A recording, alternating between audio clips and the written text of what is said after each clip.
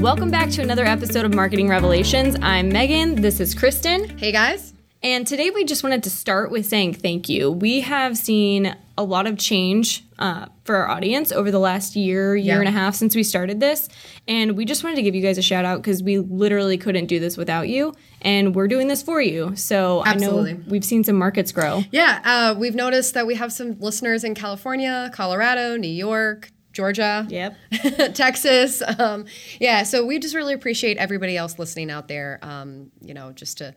We hope what we're providing you guys is giving you some value and you're able to use it out there. Yeah, we're just trying to keep it simple, give you guys some tangible takeaways each time. We know we're not diving super deep, but that's not the point for this. Right. So if you've got any feedback or would love to leave us a review, all of that helps us reach more small business owners, medium-sized business owners like yourself. So we definitely would appreciate that, and we want to keep serving you guys as best we can. Absolutely. Cool. Yeah. All right. Well, on this episode, we wanted to take a minute and reflect on how far digital has come over the last decade. It's crazy to believe we're already here. I know. We're At the going end into 2020. of a decade. So, we just wanted to start with a few things that really impact our small and medium-sized businesses most that have changed. There are a ton of things that have changed in digital, and there are so many different directions this could go, but we chose 3 of the sections that have really, really impacted our clients specifically, and this will probably resonate with you as well.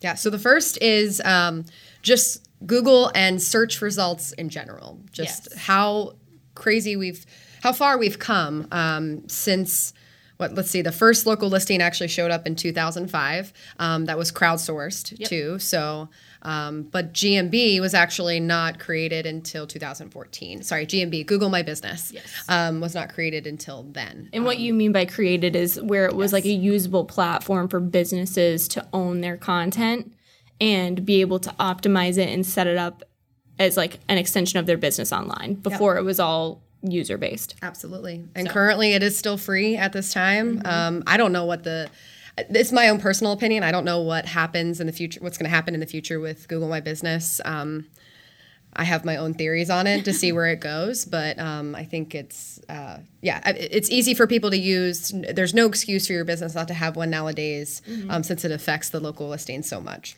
So many businesses, local businesses, have them. It's such a necessity to get people in your store or to call your number or all of those things. And 10 years ago, it was still in its infancy. Right. I think that's the part that really hit home for us is that wasn't just a business basic where now it truly is. It's one of the first steps to being legitimate and people being able to find you, even if it is a referral, because that's where they start, is by Googling you, which was not necessarily the case in the same sequence of consumer events as it is now. Yep, absolutely.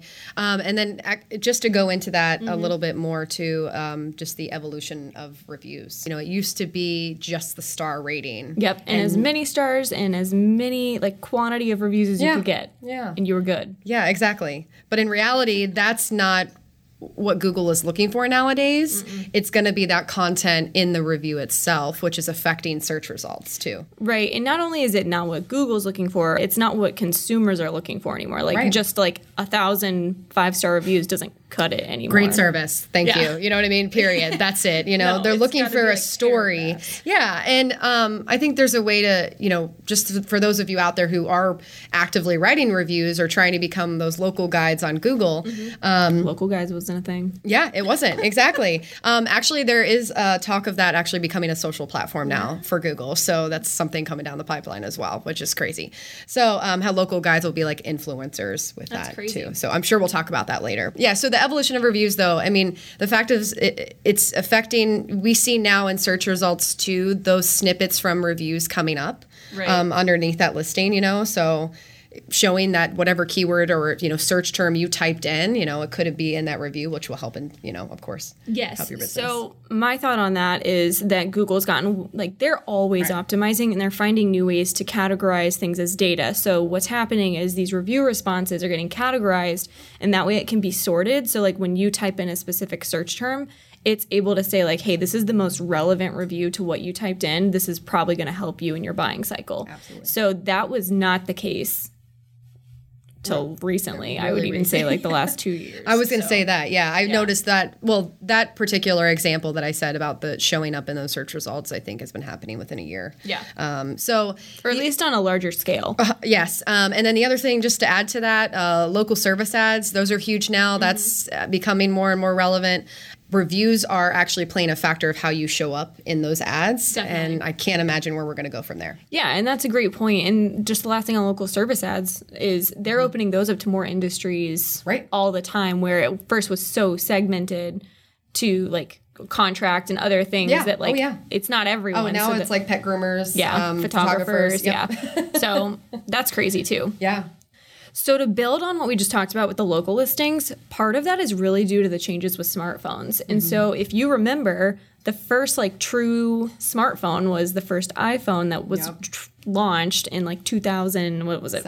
7? Yep. Like we've had 10 variations of the iPhone since then. 10. A flip phone is rare now. You remember your we call them Motorola? dumb phones. Right?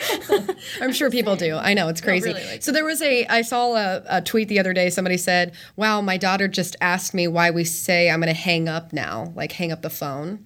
And I laughed and I'm like, wow, you don't really hang up your smartphone anymore. You just click. You just say like, no, bye. Done. Right. Isn't that, I know. That's crazy. Put it in perspective for me. Yeah. Yeah. So building off of that, why the smartphone, like aside from having so many variations and the technology changing and like how rapid that's changed, it's made everything else a lot accessible as far as searches go. And that's why like local listings have become so popular, is because it is mobile friendly and it is hyper local, and location is built into your phone, and like that's how results pull.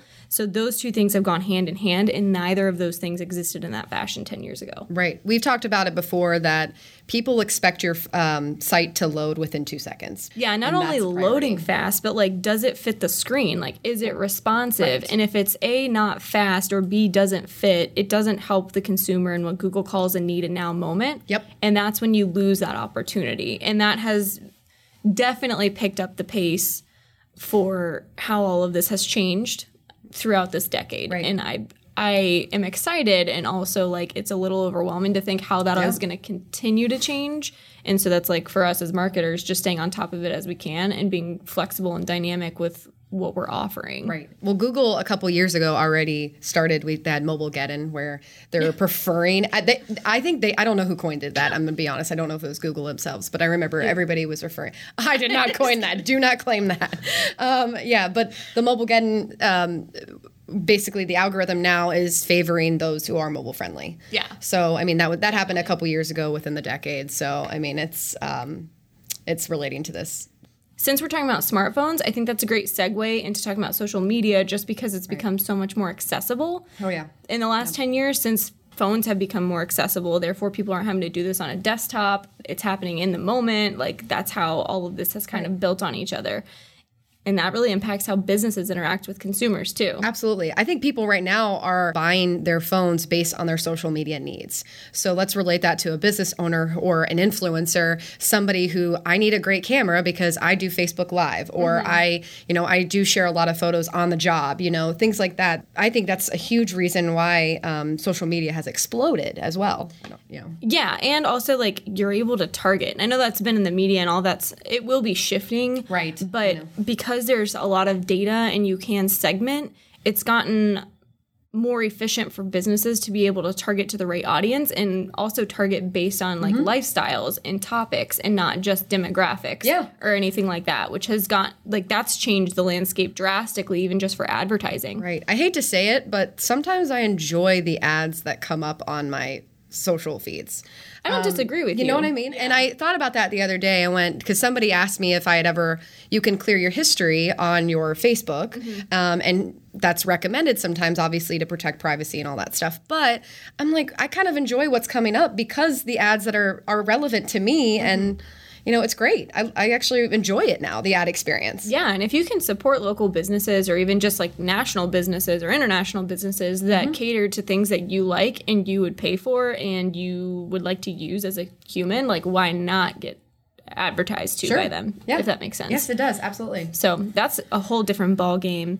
And talking about like accessibility to marketing, like if you think about how ad dollars were spent 10 years ago, 15 years ago, it was a lot of billboards, it was a lot of TV, it was a lot of radio ads, and they were large chunks of cash, even for small businesses.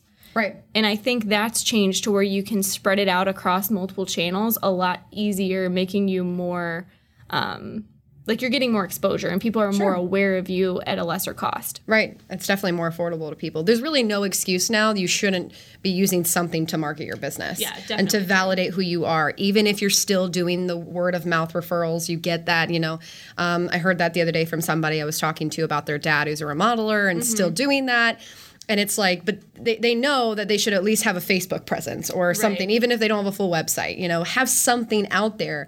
Since we have all these free channels now, your smartphone makes it easy to do that, like you said. So yeah, and like some of these things are free. Like to set them up is completely free, and then you're paying for the exposure, you're paying for the lead, where that wasn't the case before. Right. You were paying up front and hoping to get a return. So you might even start getting a return on some of these things by other things that you're doing, which is pretty cool. Yeah. What we've talked about today only scratches the surface of all the different directions this conversation could have gone, like as far as tech or other marketing that's offline. All of that has also changed so much, but we just pulled the things that we thought were most tangible and talked about the most with our clients for small, medium-sized businesses. That being said, thanks again for listening, watching on whatever platform you're on. Make sure you leave us a review, give us some feedback. If you've got questions or topic suggestions, send them over to podcast@revlocal.com. Yep. And this is our last episode for the year. So we really appreciate you guys watching, as Megan said, and listening to us, of course. Make sure you subscribe to us. We got some pretty exciting things coming in 2020, and we will see you next year.